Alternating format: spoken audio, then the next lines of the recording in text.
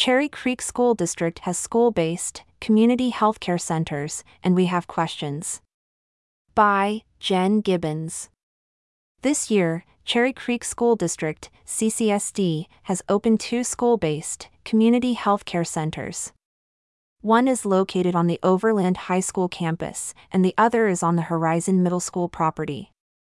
Both these schools and healthcare centers are in lower-income neighborhoods. The rationale behind creating these clinics is to serve CCSD students who need healthcare during school, so their parents don't need to take time off of work to take them to their doctor. They were created to provide quality and equitable healthcare and offer the opportunity for patients to self-advocate for their own health and wellness in a way that is racially and culturally responsive and equitable, according to the CCSD website.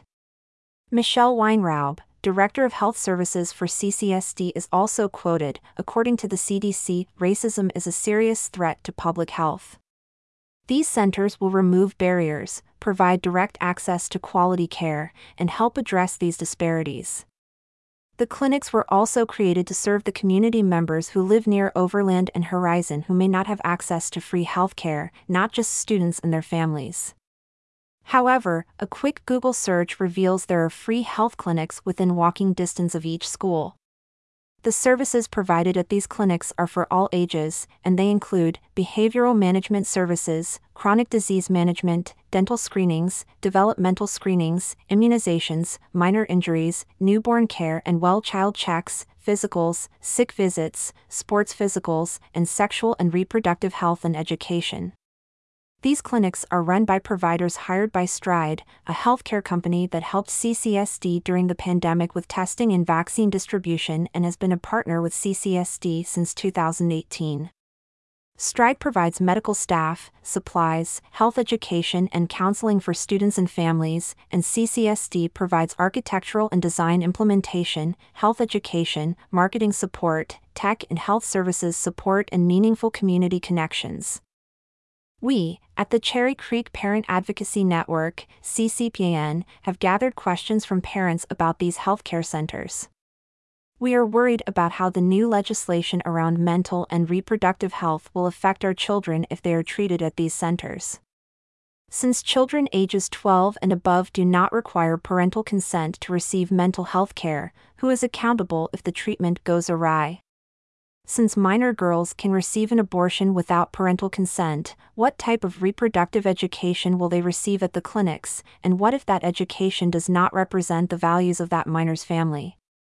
How are parents supposed to adequately care for their children if they aren't aware to look for side effects or possible adverse reactions from treatments given without their consent and knowledge?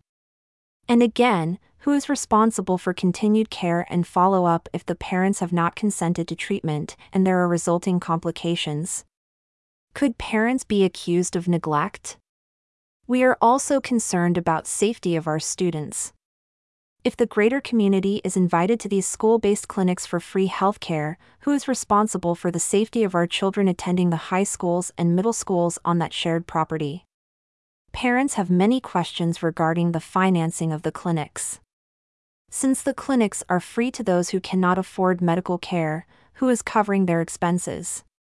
Will the financial reports be available to the public and be under the same Sunshine Law rules as CCSD finances? At the June CCSD Board of Education (BOE) meeting, the Chief Financial Officer and Operations Officer, Scott Smith, presented his report on the CCSD 2022 budget. During his presentation, Mr. Smith remarked several times that CCSD requires more funding from the state in order to properly finance school programs and operations. Moments later during the budget presentations, Mr. Smith also announced that CCSD would be using their own money, as opposed to adding a bond issue to the ballot, to fund the building of a third Stride community, school-based healthcare center at Smoky Hill High School. Somehow, in a district where less than 50% of its students are performing at academic proficiency levels, CCSD has enough money to build a third healthcare clinic, but not enough money for basic programs and operations. We are confused by the focus on healthcare versus academics.